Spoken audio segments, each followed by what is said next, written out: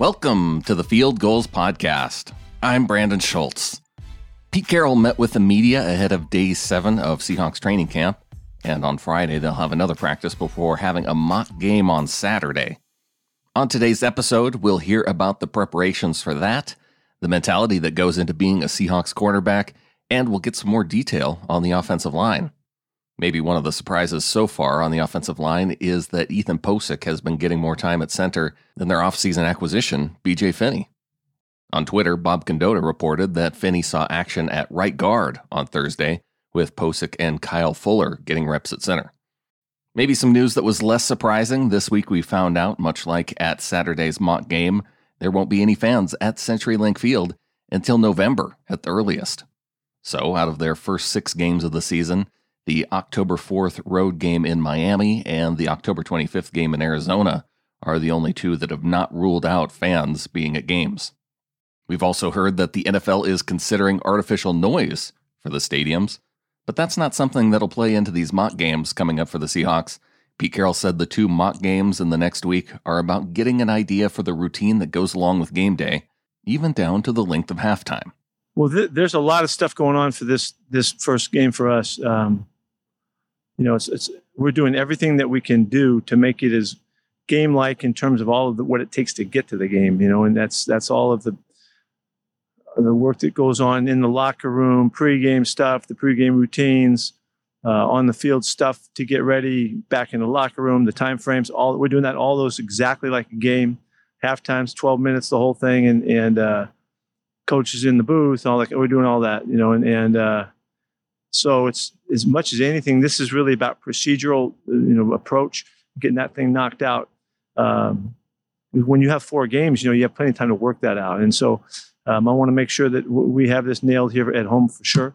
And so that's one of the big emphasis. Now, obviously, what we're going to do is we're going to get a really good test on the first couple of weeks of work, and see who knows what, and see if guys are commanding the, their stuff on offense and defense, and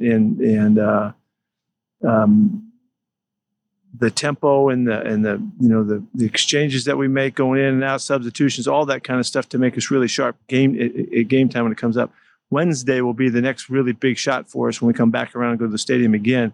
So this is kind of like the first preseason game for us and trying to get everything organized and get off to a good start. One thing Pete Carroll likes to say is that it's all about the ball. Of course, it's part of the emphasis of creating turnovers, but also avoiding turnovers on offense. When it comes to the cornerbacks, though, the mindset is a little bit different.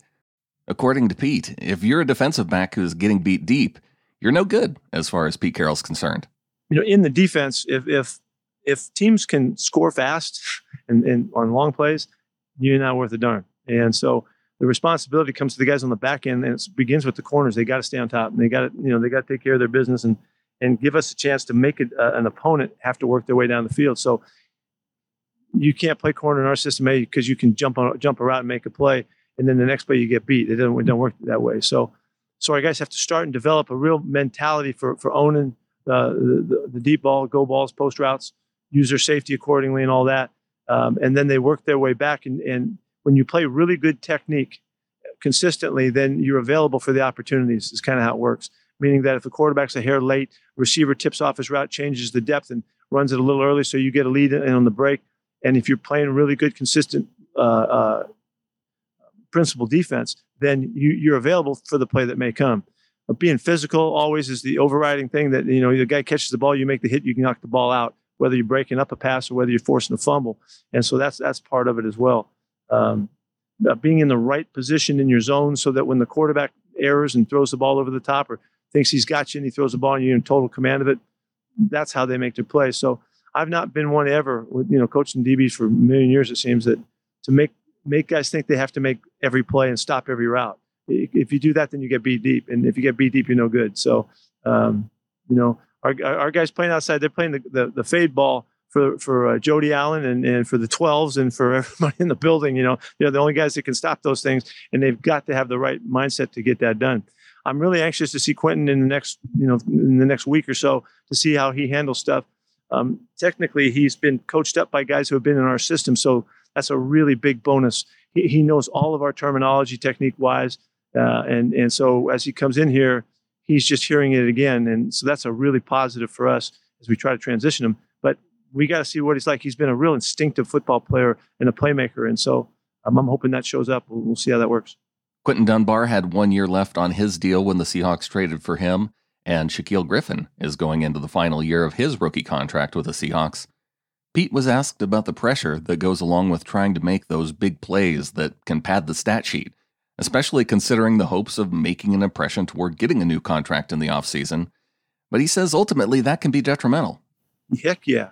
Yeah, that factor of over-trying, the factor of trying too hard or trying to make things happen, when they're really not there, is one of the biggest faults in performance. I mean, it's not matching the opportunity with what's called for. You try to do things because for the wrong reasons. And whenever you do that, you really make yourself vulnerable to giving up plays and making mistakes and errors and all that. So, and it doesn't matter what the factor is. You're talking about maybe it's contract year, maybe it's the last play, or maybe it was what happened in the game last week or whatever. Guys try to come back and do stuff.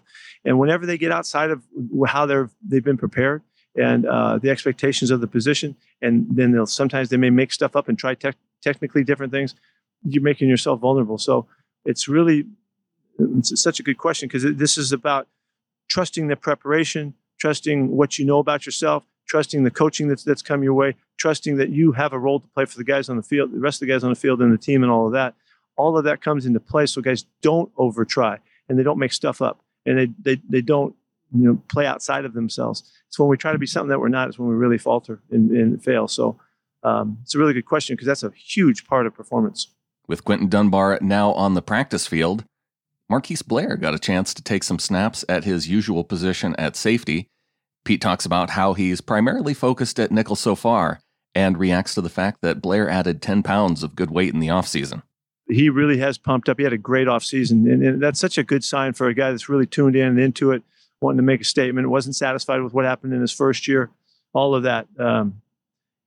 He's one of our most aggressive players and toughest guys, and to get another guy on the field like that just adds to the dynamics of our defense. And so far he's done really well, and we haven't seen anything we don't like about him.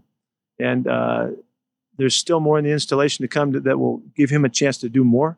And so I can't wait for every day as he keeps coming out. He's learning his stuff really well. He's not having any trouble at all. If anything would be suffering, really, it might be more playing safety because he's focused so much on the nickel spot. But he still is in the running for all of that too. So, but we did emphasize the nickel stuff first and foremost. Nick Sorensen is really working directly with the nickels and helping those guys develop. And he's an exciting football player. And remember all the plays he made last year. Whenever he had a chance, he did some great stuff, and he in a real learning mode too. So this is going to be fun to see him go. Without the preseason, the coaches are going to be a lot more limited on the amount of information they get about players and their potential. Pete says that means they're going to have to rely more on a gut feeling in absence of what they would normally try and learn through a normal preseason. It's just a built-in issue, in this camp, in this format. It's a built-in issue for us that how can we determine and decipher the guys that, that could do it on limited amount of attempts and not game reps as well.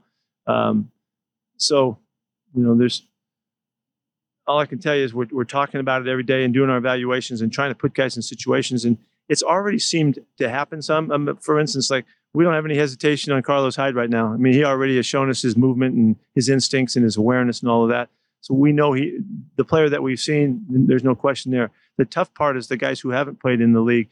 I think that's who you're talking about, the young guys. It's just more difficult for them. And so they've got to make, in their own effort, they've got to make a good splash. And when they get their chances, they really have to be on their stuff so that when they get the opportunity, they can make the play that's available and not miss their chances. So it's kind of like pinch hitting a little bit. You got to get in there and get your cuts, and hopefully you get a base hit. And they got to make some plays as they get their shots, which puts the pressure on them, which takes us back to the question of over trying, and trying to make something happen that isn't there. So this is a difficult situation, and hopefully, we're going to use a lot our instincts and go from our gut feeling on guys. John and I have already talked about how we got to do that, and we're going to have to determine a lot of stuff out of maybe a little bit of information. And so, hopefully everybody will contribute in a good way. We'll make good choices on that. And I hope the guys get their chances. I want everybody to get their shots to show what they can do. By not having a second and third preseason game, where we generally see the most time from starting players, Pete says that's being addressed in training camp by putting an emphasis on starters going up against each other in practice more. Where they won't get the game time, in second game, third game of the preseason, we got to get it out here. So our guys are going against each other more than normal. And we like our ones against ones anyway, but they are getting more reps just so that they're playing at the most competitive, opposition we can give them. Pete Carroll has always placed a big emphasis at speed at wide receiver. Rarely have they even drafted a player slower than 4.4 speed. So think about guys like Tyler Lockett, DK Metcalf, or even going back to guys like Ricardo Lockett or Golden Tate. There's another player, though, who Pete Carroll says is the fastest they've had on the team. The name of that receiver is coming up next.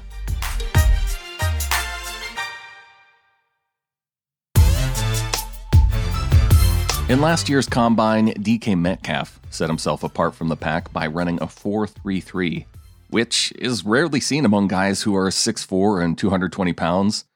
To put that in perspective, Philip Dorsett, a player that the Seahawks added at receiver in the offseason, he also ran a 4.33, but he did it at 5'10", 185 pounds, a difference of 6 inches and about 40 pounds.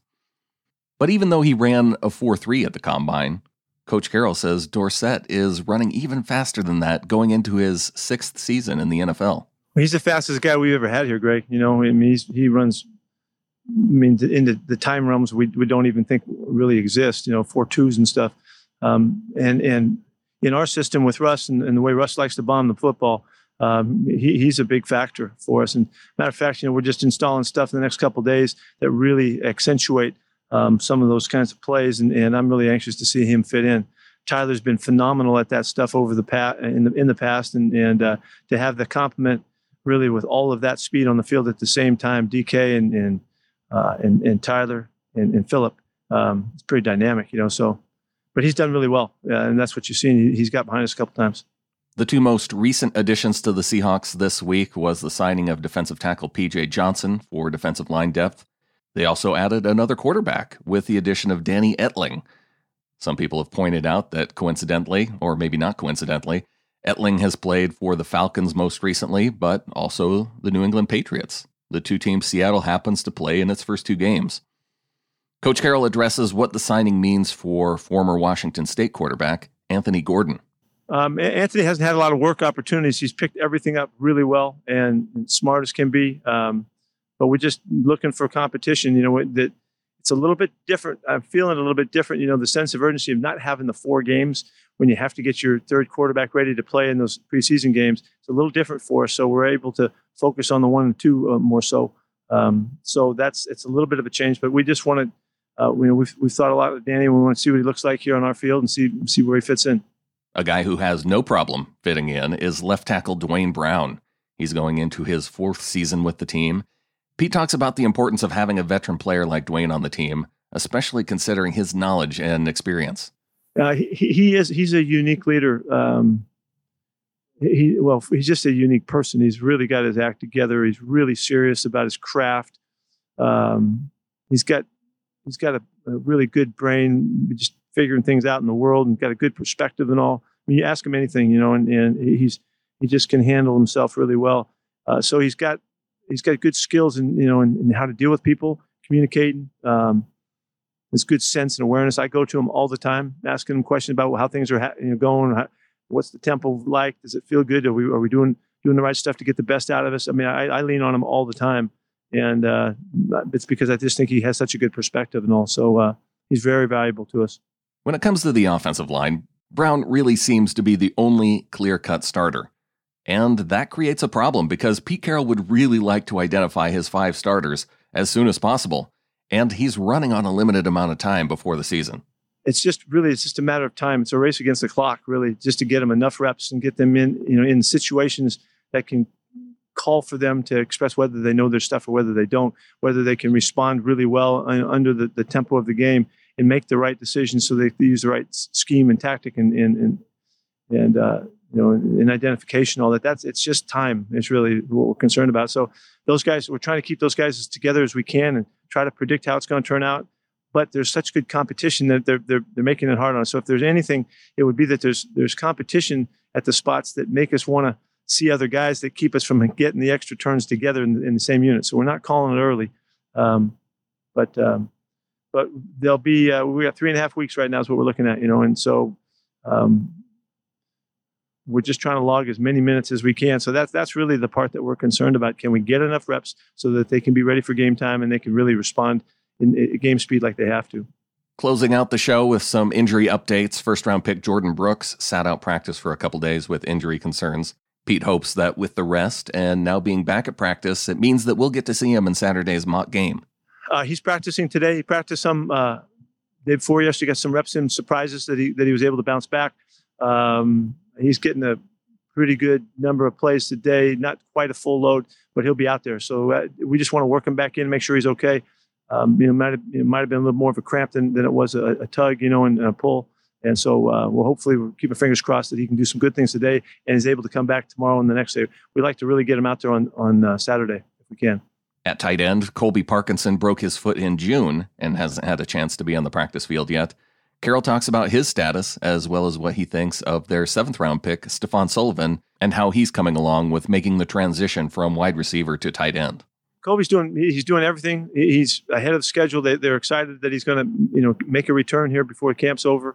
But that's really all I got for you. He's doing everything's working out quite well according to, and he's really tolerating all of the workload. So that's really good.